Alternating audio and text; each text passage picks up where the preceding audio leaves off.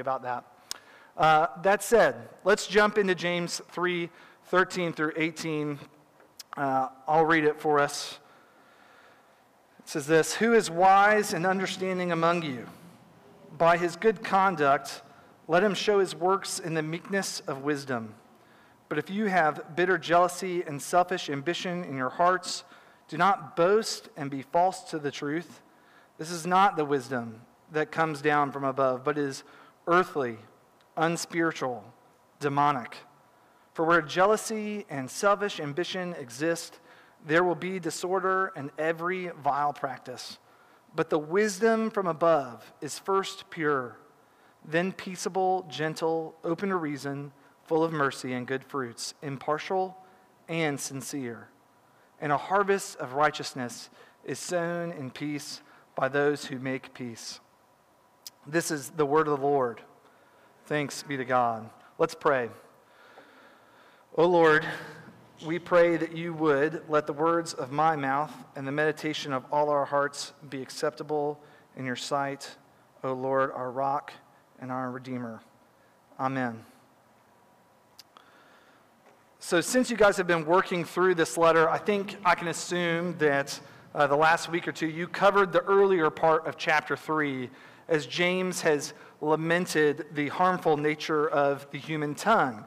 You see, there have been some would-be teachers and leaders of the church to whom James is writing that have not been gracious in their speech. And today's passage is, at least to some degree, it's James's straightforward answer to this problem of the tongue that has run rampant in this church. But coming in on it cold might feel a little jarring to us this morning, right? It starts right in the beginning, right from the first question. Are you wise? Are you understanding? Then prove it, he says. Do something about it with good works, demonstrating your wisdom. This might feel a lot to ask of us, maybe demanding of us. It might even feel, and I hesitate to say this, a little legalistic, right? I'd say that we're simply dropping in at the wrong point of the letter, like, oh, you don't understand, James has been talking about grace, and now we're at the end. The problem is James pretty much is this way the whole way through, right? You guys have seen it to this point. In the previous chapter, James makes the argument that faith without works is dead. This is pretty much James's, call to action. And this caused Martin Luther even to call this letter an epistle of straw, right? But is it, right? Is it that? I've become friends with the guy who has my job at Western Kentucky University, and he told me this story once about how he signed up for a parking pass at our campus, my alma mater. And essentially, you go to the Department of Transportation there on campus, and they'll issue a parking pass. And if you're like a low man on the totem pole, you're not even working for the university, you get like the Egypt pass. That's like what it's called. And the reason it's called that is because you go park in a parking lot like 2 miles away from campus, and a shuttle then takes you to the campus. And then once you're at the campus, then if you want to get to the actual part, like where people are, then Western Kentucky University, we're called the Hilltoppers for a reason. It's built on like a huge incline of a hill, and you have to walk up it to get to like where the university center is. And so essentially, it's a horrible parking pass to have, but it's all you have as a resource to you. Unless, my friend found out, you can get the super premium parking pass. With the super premium parking pass, you can park anywhere you want on campus or off. You can park in Egypt if you want, but you can also park on a fire hydrant at the top of the hill if you want. Like they don't do anything for that, apparently, right? It gives you free reign. My buddy comes to the department and he says, hey, how do you get one of the super premium passes? The lady surprisingly says, actually, it's just a list. You sign up, and I will say it takes a few years, so I don't know if you'll ever get off of it, but you could sign up. And he says, you know what? It's his first year on campus. He says, you know what? Why not? Like maybe by my last year here or something, like I'll get up to the top of the list. And, years roll by. It's his 4th or 5th year on campus, and he says, it's weird, I haven't ever heard back about that. So he's going for his annual renewal of his pass, and he goes to the lady who's at the window, and he says, hey, I was wondering if you could check where I am on this list. And the lady, punches in his name, and then she looks and she says, oh, you're not on the list. And he goes, what? And she goes, well, because you were called, it looks like 2 years ago. You should have gotten an email. And he, just like, come on. He tells her, like, well, that means I'm due then. She goes, I'm sorry, you missed the window to sign up. You're going to need to go back on the bottom of the list and work your way up. And he just says, like, is there anything he's pleading with her? And right about this time, a man walks by, and he sees him there in distress and says, hey, what's the problem? And he's the director of parking and transportation at WKU. And the guy goes, why don't you come back with me? He comes back to his desk, and he's, profusely like, I'm so sorry. I always answer my emails. Lie. But he's like, I do everything that I can. I try so hard. And the guy goes, hey. And then just reaches into his desk and pulls out a super premium parking pass and gives it to him, right? Now, what if my friend had then proceeded to still park in Egypt for the rest of his job, right? Would have made no sense, right? And if students needed to, move into their dorms or something, and he's the only person who can park in the circle lots around the dorms, what if he had said, nah, I don't feel like doing that? In fact, what if he had just stopped showing up altogether? You'd be like, you were given this parking pass. Why don't you use it? It would make no sense. Well, friends, right? We have been given something much better than a super premium parking pass. Friends, we have the gospel. We have been given the good news of Jesus' life, his death, and his resurrection that has reconciled us with God and our neighbor, right? This is not an epistle of straw. It's an invitation to live out that good news, right? What James is doing this whole time is saying, you've been given the premium parking pass. Don't go park in Egypt, park at the top. Right? Live out the good news. Live out the privileges you have. Before us this morning, then, James kind of presents us with these two paths, right? One path, which is wisdom from below, that's earthly, the one of someone who parks in Egypt, right? And one of wisdom from above, the one of someone who has received their parking pass and lives that out, enjoys it. Now, let's look at them in turn, right? Starting with the path of those who heed earthly wisdom. Let's look at that first. Look with me at verses 14 through 16. Look with me at verses 14 through 16. Here, James, right, he just cautions his readers. Earlier in chapter 3, James has been addressing what seems to be a group in the church, right, who are trying to be leaders and teachers. And they're constantly speaking in ways that cut others down. And this might be the same group from chapter 2 who were flattering wealthy and influential people that came to the church. Meanwhile, they were dishonoring and even ignoring the poor. Selfishly ambitious, that's what James calls these kinds of people. Selfishly ambitious, it's an appropriate word to describe such people. It's the only time in the New Testament that word is used, but it gets at the heart of the problem, right? They want power for themselves, recognition for themselves, status for themselves, acceptance by the cool people, approval from those that they deem important. And how they get those things is revealing, right? James says, in boasting and in lies, they build themselves up. They're their own hype man.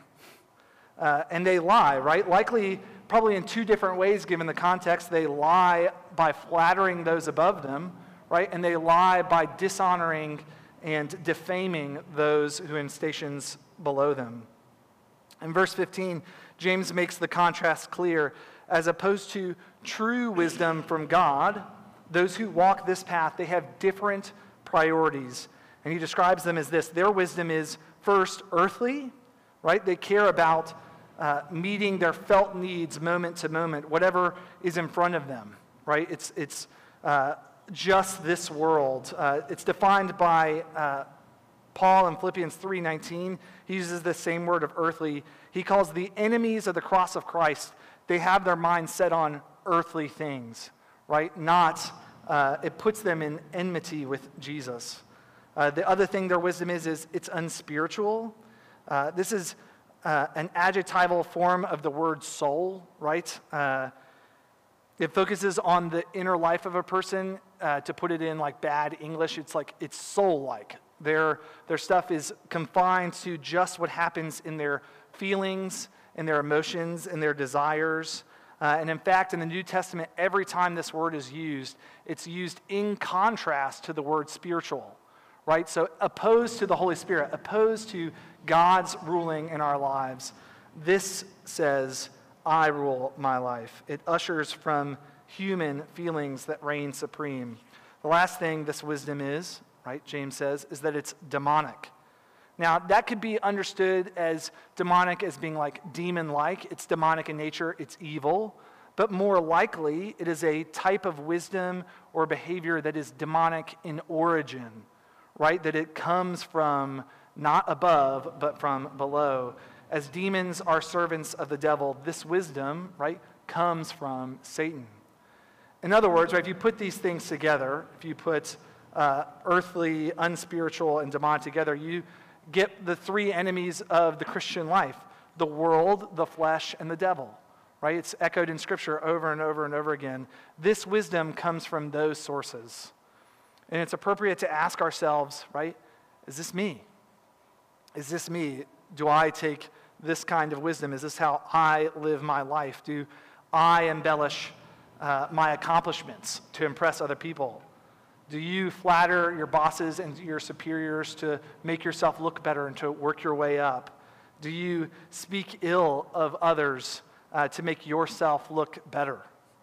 Are you consumed by ambition? Do you look for power and approval and status wherever and however you can find it? Is that what your life is built upon? Right? You could do this in subtle ways too, right? These can happen in good things, right? Paying off a mortgage, getting a promotion, posting edgy takes on social media that everyone likes that's in your tribe, right? We do this in subtle ways that, like, they're not even bad, but if our heart motivations, right, are about pleasing ourselves, doing for ourselves, getting enough for ourselves, being safe and comfortable for us, right, our life is being shaped by our desires and our expectations rather than God's desires and his expectations, right? Is this you? Is James describing your kind of wisdom? This is something in my role, too, that I get the privilege of just dropping in and pressing even the leaders of your church, right? If you remember, I said that particularly this portion of the letter is written to a bunch of people who have some sort of sway, right? Either informal or formal positions of power in a church, right? Men and women alike. In the context of James chapter 3, right, this is written to those folks especially who influence the church. Are these your motivations? It's no surprise that in verse 16 then, James describes a system with leaders like this one to be one that is full of disorder and vile practice. That word, right, disorder, it's not used to just mean chaos, right? We might think of like a messy room when we think of disordered. But rather, this has actually been used twice. This word, disorder, has been used twice in this letter already. And it's used both times to talk about being double-minded, right? You're not ordered. You have two allegiances. It's an unsettled life, right? The target ever changes.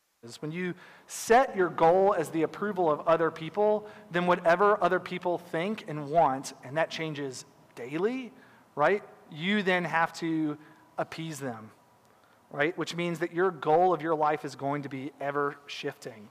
It's no surprise that if those are your leaders who are in this sin, man, a system runs wild like that. When leaders are not concerned with holiness and dying to themselves, man, a flock follows suit. Now, I will say, I'm thankful that from where I sit, God has given your community a couple of great leaders, great ruling elders as well, men and women who are rooted in God's word and his will. But, right, if we're going to take James seriously, I would just say we have to take that warning that, like, this can happen to any healthy church. I'm dropping in, I get to say all this, and then I just leave. Right? But we have to remember that this is what God is calling not just us individually into, but corporately and our leaders into a life that does not reflect on our wisdom, but his.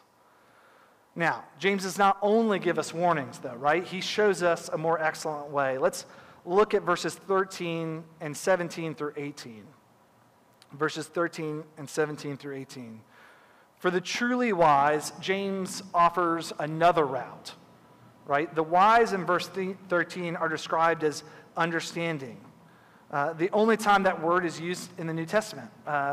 In other first century literature around the same time, it refers to like a professional type of knowledge, right? It's someone who has an understanding in a certain field. In other words, they're an expert. James is asking who among us, right, are experts on God and his ways. The truly wise, right, they know God in his mercy and in his kindness, in his holiness, right? And because of that, it's not surprising then that James expects good works to flow from people who are experts in who God is and what he does for them. This leading question of verse 13 is followed by a demand for evidence, right? That should be a reproof to those who should hear that warning, right?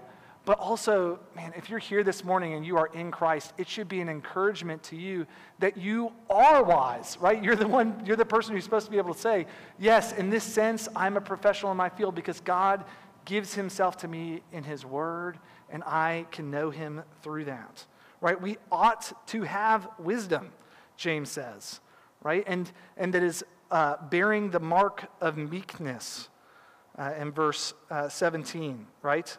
Verse 13, right? It's meekness. Meekness of self-subduing gentleness, right? That's not a virtue in the ancient world any more than it is today, right? The idea of denying yourself, of making yourself low and putting others actually intentionally ahead of you. Meekness does not seek your best life now. It does not manifest all your goals. Meekness actually evokes the idea of servitude, right? It's yielding your own power and becoming weak. Well, how do we know this? Well, it's how Jesus describes himself. In Matthew 11:28, and this was mentioned earlier as we were working through our liturgy, he says he is meek and lowly in heart, as he, gentle, meek, they're the same word, and lowly in heart, as he invites sinners to rest by following him. Right? We worship a Savior who laid down his life so that we might live. Our lives, right, that have to be shaped by that reality. That changes everything. And if they are, James continues in verse 17, they will first and foremost be characterized by purity. Look at verse 17. When James described those who heed the wisdom from below, we saw that they were double-minded with mixed motives, out to protect their own position, jealous of it even. But the one who aspires to live before the face of God, he or she is pure. They're pure. They are a single-minded person, concerned with glorifying God and enjoying him forever. You know what you're getting with someone who loves the Lord, who seeks wisdom from above. They are consistent, right? They are not aiming at a moving target. They are aiming to please the Lord and the Lord alone. And notice that not all of these virtues, right, that James lists here are equal. They're not equal. James lists purity as first, and then all the other virtues follow in equal measure after. This is because purity of heart brings forth all the other virtues.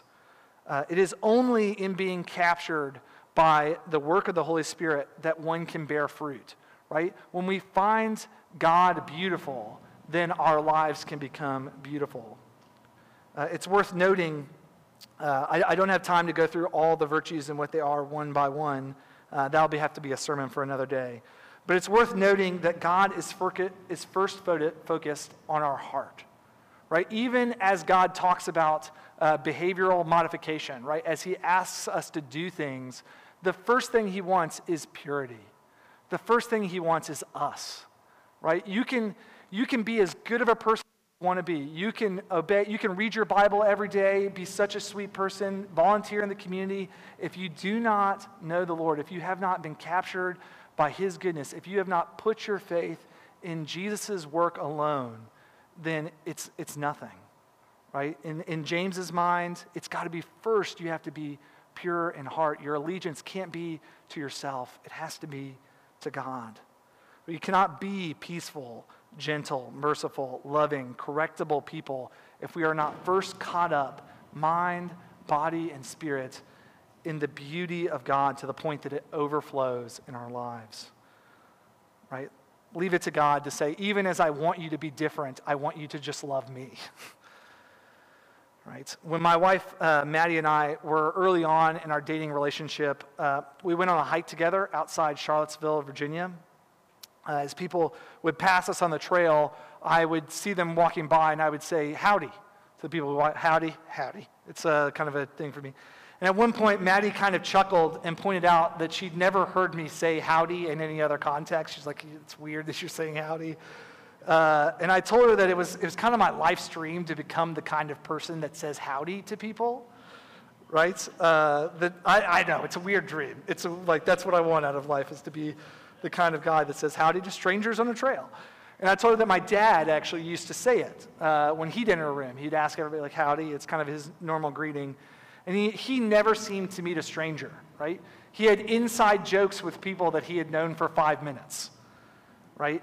My desire to say howdy was simply the external manifestation of a captured heart. Right? I found his life. I found his love for people. I found his graciousness alluring, right? And I mimicked that behavior. Right? I wanted a piece of that, and so I did what he did. I wanted to be my dad. I wanted to share in that life, so I followed him in it, even if just to say howdy. Do we do the same with Jesus? Right? Do we do the same with Jesus? Do you find him beautiful? Do you see him giving himself up for you? Do you see him loving other people selflessly and therefore selflessly love your neighbor, giving yourself up for them? This is the way of the wise, brothers and sisters, right? Now, this is not the answer to every one of life's problems, but if you don't find Jesus beautiful, if you find your heart growing cold to him, man, when's the last time you were in the Word? Right? How do you get that beautiful Jesus in front of you? You read. You read about him. You read through him. He reads you. Right? Open the Bible. You allow yourself to see this beautiful Jesus for who he is, front and center.